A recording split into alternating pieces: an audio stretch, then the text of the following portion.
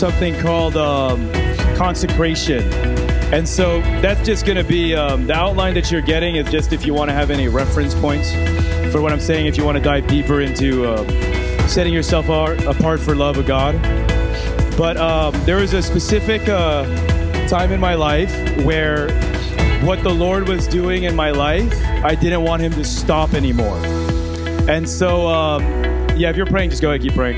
And I didn't want him to quit it. And if you've ever known a time in your life where you went to a retreat, you went to a conference, you got blasted by the Holy Spirit or something, and then you go back home and then it's gone. Or maybe you're with a group of people, and then when you come back, it's not there. It's not sustaining itself. And so there was a point in my life where I didn't want that to happen anymore. I wanted this fire with God, this burning love sickness to be with me all the days of my life. And I want you to go ahead and turn to Numbers 6. And you could, bookmark this, or you could do whatever you want with it. Numbers 6 is about the specific vow that people took in the Old Testament. That was the Nazirite vow. And Nazirite is what's tattooed on my neck. Not that that matters, but it's that's how much I believe in setting myself apart for God, because I didn't want to grow out my hair. No, I'm joking. But it's in the New Testament. It's a little different once Jesus came. But the word Nazirite means separated. It means set apart. And so when I learned this, I was wondering, well, how do you keep this fire burning in your life? How do you stop it from just being a one-time event? And then how do you keep it moving? How do you cultivate the garden of your heart with God's love and fire? And so I'm going to read it to you. Then the Lord spoke to Moses, saying, "Speak to the children of Israel and say to them, when either a man or a woman consecrates an offering to take a vow of a Nazirite to separate himself to the Lord, he shall separate himself from wine, similar drink. He shall drink neither vinegar made from wine, nor vinegar made from similar juice, nor eat fresh grapes or raisins. All the days of his separation he shall eat nothing produced by the grapevine from seed to skin." That's pretty intense, right? Let's go. I'm gonna explain to you what the principles are behind this. And then verse 5, "All the days of his vow of separation, no razor shall come upon his head until the days are fulfilled, which he separated himself to the Lord. He shall be holy," which means none other than holy. "Then he shall let the locks of his hair of his head grow. All the days that he separates himself to the Lord, he shall not go near a dead body.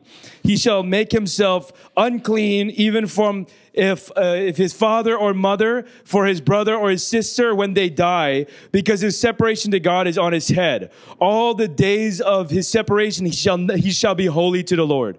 And then he goes on and says this, "If anyone dies very suddenly beside him, and he defiles his consecrated head, he shall then shave his head." And so what he's saying here is that there's specific things in our life that prevent us from keeping ourselves set apart to our first love. And so he's saying it to all of the Israelites. All of the Israelites, when they follow God, they get that penny. They get that wage, right? Did you read that parable of the worker and the manager? He called somebody days ago and said, "Okay, why don't you work in my field? I'll pay you." And then he said, "Okay, great." So he worked for days, hours, hot, everything. And then he gets someone right before the day of payment. Right before, like I'll just pull you and say, "Hey, it's been like a month. We've been working on this house. Why don't you come and just put in that doorknob and see if it works, and I'll pay you." And then he's like, "Okay, great." So then he comes in and he turns in and he puts the doorknob on. And then the guy that worked all the time said, "Wait, you're paying him the same amount you paid me. I worked longer than him." And he said, "It's who's for you to decide what I pay somebody, if it's mine." But what he's talking about there is salvation. He's talking about, you get into the kingdom, but there's not, the only thing in salvation isn't just getting out of hell. The salvation is the beginning of our first love being burning deeper and deeper and deeper. And so what he's saying here is that for all of the Israelites that just don't want to get paid to get in, there's a special vow. There's something that if they take this, they could set their lives apart even more for the presence of God to be upon them, for them to be anointed. And then for what we're talking about, for their first love, to be constantly burning for him. And so I'm going to break down a couple of these things. The first one that he says is wine. It's pleasure. Where do we get our pleasure, right? It could be many things. For men and women, it's different. For women, it could be even emotional pleasure, right? It could be talking to somebody, watching a romance flick. It could be sometimes gossiping and slandering, which guys do a lot too. But guys are a little bit less talkative. Well, maybe not all the time. But yeah, maybe not all the time. But with guys too, where a lot of our pleasure comes from is physical. And so we might even, that's why there's so many testimonies of immorality, right? Like even in my life, I had so many girlfriends, I don't even know their names anymore. I have girlfriends that come to me now in the Philippines and they remember me now. Like I'm talking about a couple of months ago. And I'm like, oh yeah, I think I remember you. And then she was all like, yeah. Remember you dated my best friend? Then we went out and then we were doing all this stuff. And I was like, man, what was like, I was like, where was that? And then she said, yeah, remember? And then she said the name and I was like, man, I really don't remember you. And I knew that I knew her. And that's how many girlfriends I used to have. Because men and women, we have different pleasure zones that we look for. And so what he's saying here, and they sometimes cross paths, but they're generally different because we're men and women. But then essentially he's saying that this Nazarite, this one that is set apart, can't have any other pleasures of wine. No wine. And wine in the ancient times was okay. That wasn't bad. He's not saying don't drink alcohol anymore because that's bad. Because they drink it. There's wine at the supper table. They drink it very frequently. But he's saying for these guys, though, they can't do that. Their pleasure and joy can't come from the wine. Their pleasure and joy will come from my kisses. They'll come from my encounter. They'll come from my revelation of how much I love them. Everything that they do, all of their voids, everything that they're struggling with, every part of their life will be completely fulfilled with the encounter of love of God, which is what we're experiencing right now. It's that encounter of God's love. When you think of going to a club or a pub or looking at pornography or a YouTube or a video or listening to like Lady Gaga or whatever's out there and Kanye West, you're like, no. I know that's entertainment. I know that that's like pleasure, but I'm going to set myself apart for God, and everything that I do will be from this place of encountering his love. Everything that I do will come from this place of prayer, the word, obedience. His wine will go down smoothly in me. Like this encounter that all of us are receiving. At first, it's like crazy, right? I mean, it's like, it's intense. And then there comes a point where it's still intense, but then it's like, it goes down smoothly. It's like, this is how I live. I live in the encounter of Jesus Christ. I don't get out of it. And so that's the first part where this Nazarite vow, this set apart one, they're saying everything that I do. It even says you can't have vinegar, and then the seed and the skin of the grape I won't even touch. Like if there's a skin of a grape and that represents the pleasure of joy that's not the Holy Spirit, I don't even want to touch it. It doesn't even have to be sin. It's just not completely Jesus. It's not the encounter of Jesus' life in my heart. And then that's what this Nazarite, this set apart one, is saying. I want to keep my first love, my first love.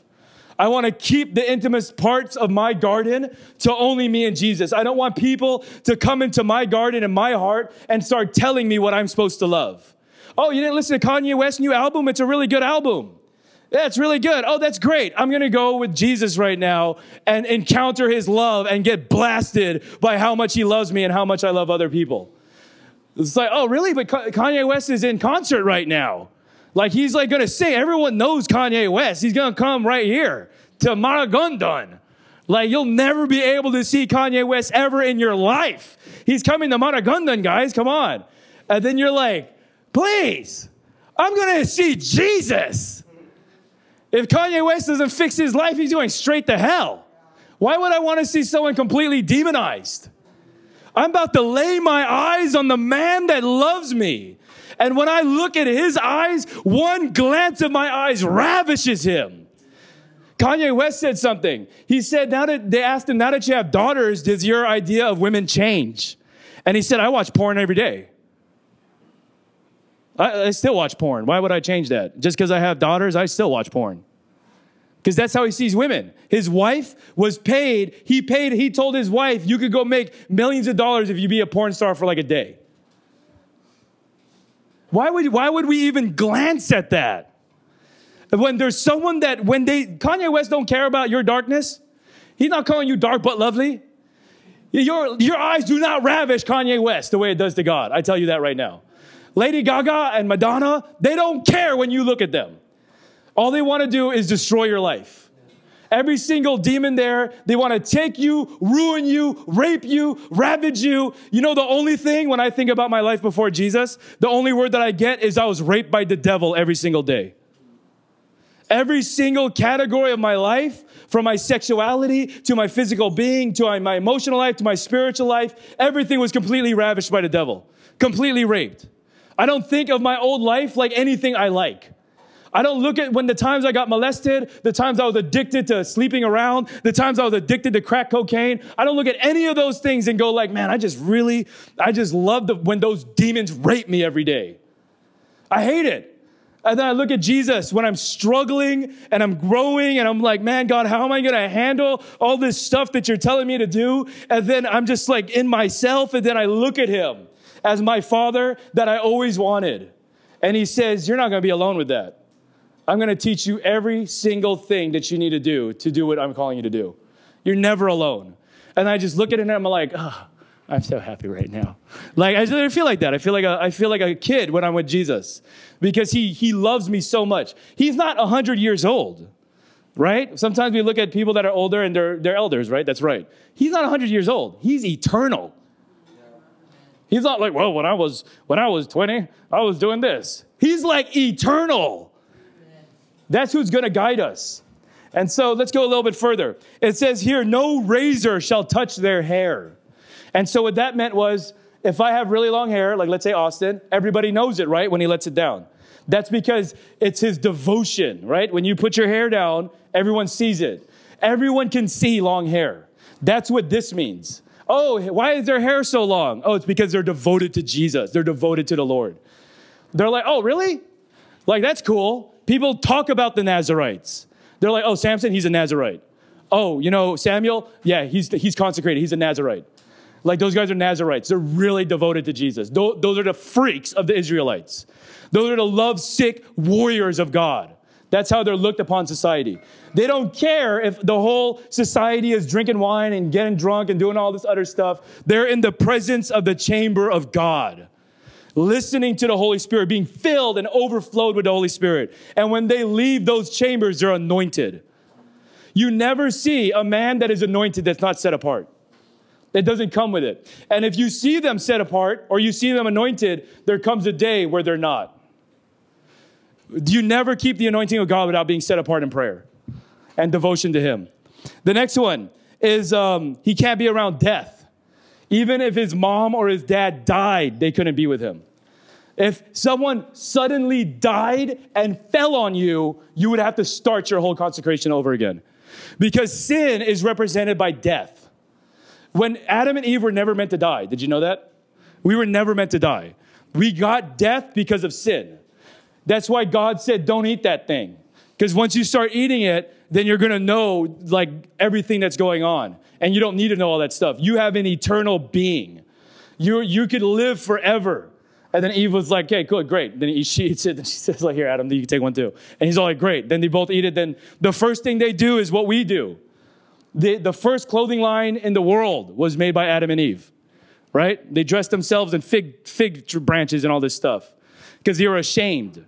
Like how many of us, when we feel like we didn't do what God was saying, they covered themselves in shame. And then God was like, where are you? And then he starts walking in the garden, where are you? And then you're like, over here. Then he said, it's like, why are you covered in that? Because we're naked. Who said you were naked? Who said you're ever supposed to have shame in your life? Who told you were ever supposed to die? Who told you these lies? And then where we're at right now. We're in what we're dealing with as a broken body, being healed every day by Jesus until the fullness of our resurrection.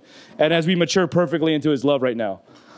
Okay, so those are the death. What I want to do is I want to dive a little bit deeper into that of the pleasures of God, the longings of God. So this is a really good study. I'm going to break down a couple of them.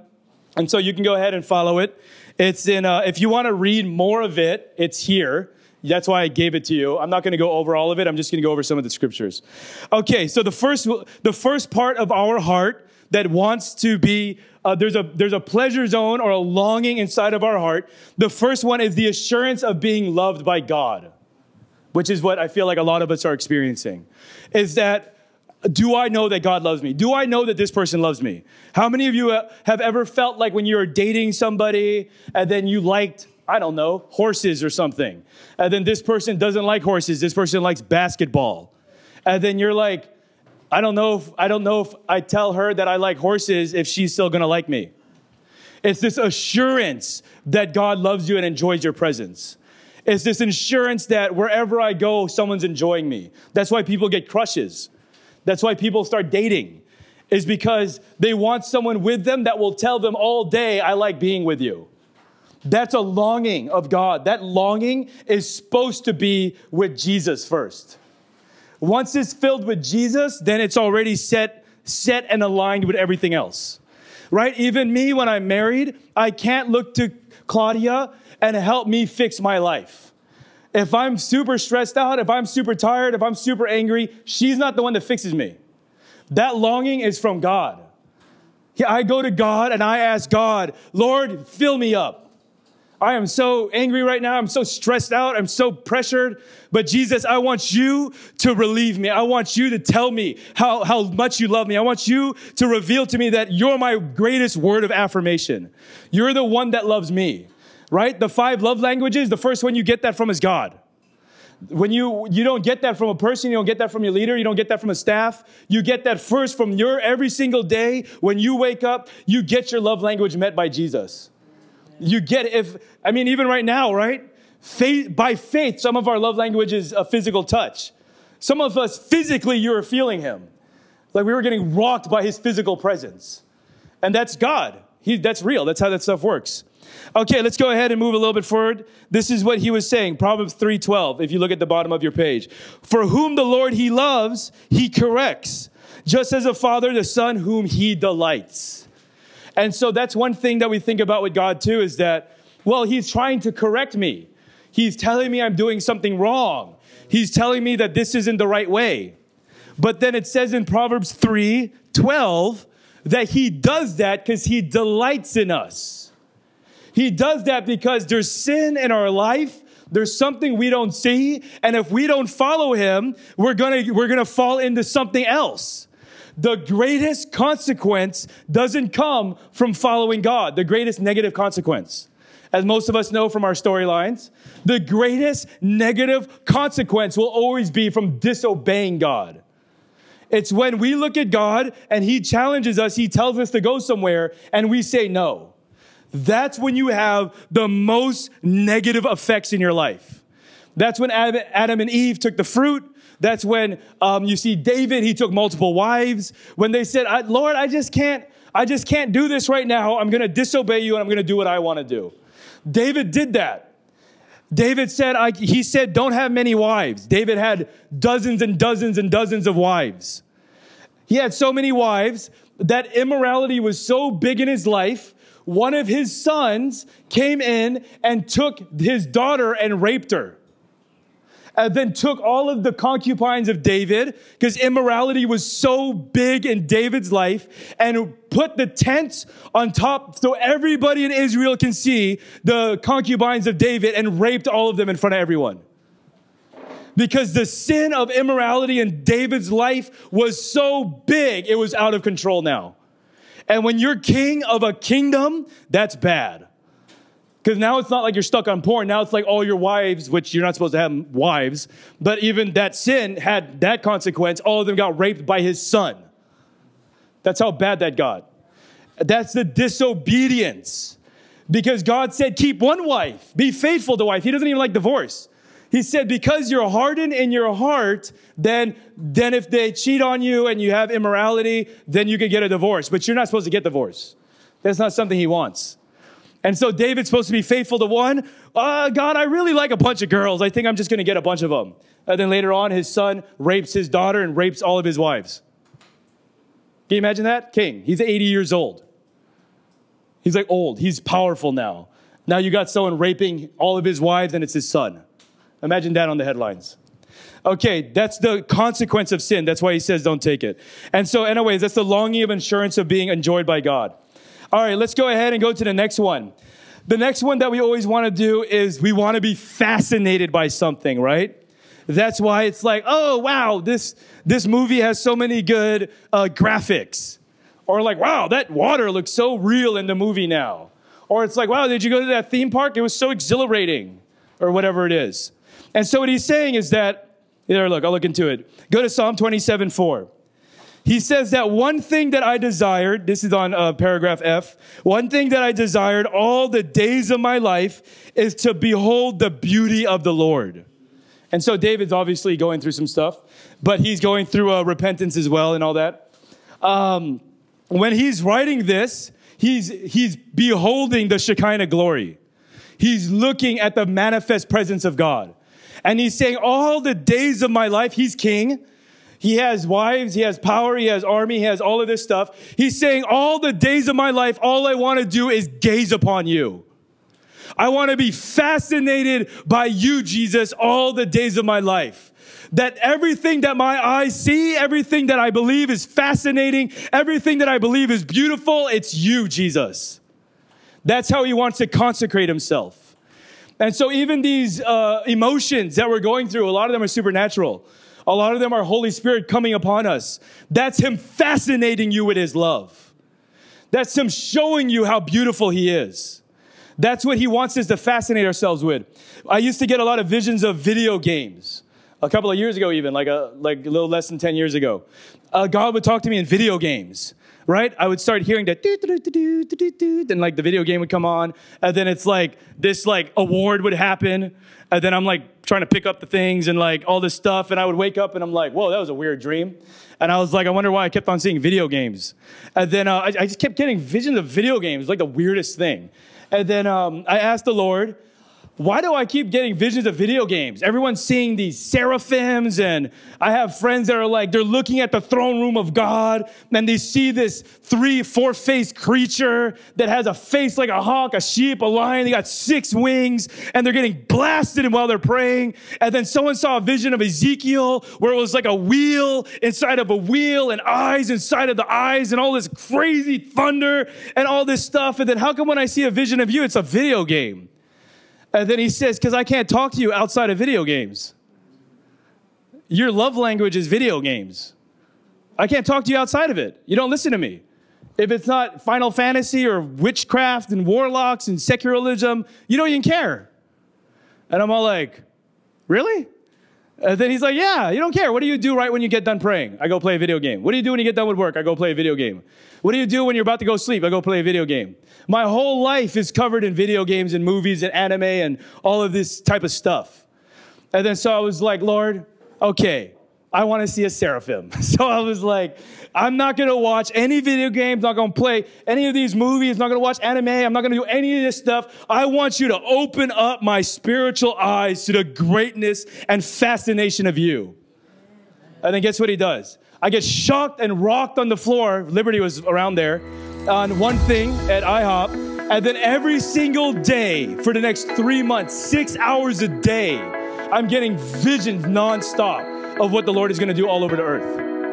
Nonstop. I'm just sitting there. I'm seeing this movement from Asia. I'm like, I'm not even in YWAM. I don't even know what missions is. It looks like a Scarlet Army, right? Ember was part of all that stuff. And then I'm like seeing all this stuff. He's showing me revivals of nations, strategies, all these things. I take Liberty and a couple of my friends, and then we go to my basement, and I have a 20-foot wall of the 7 seasons of God before he returns. And it's all of these strategies that God is going to do on earth before he returns with Jesus Christ.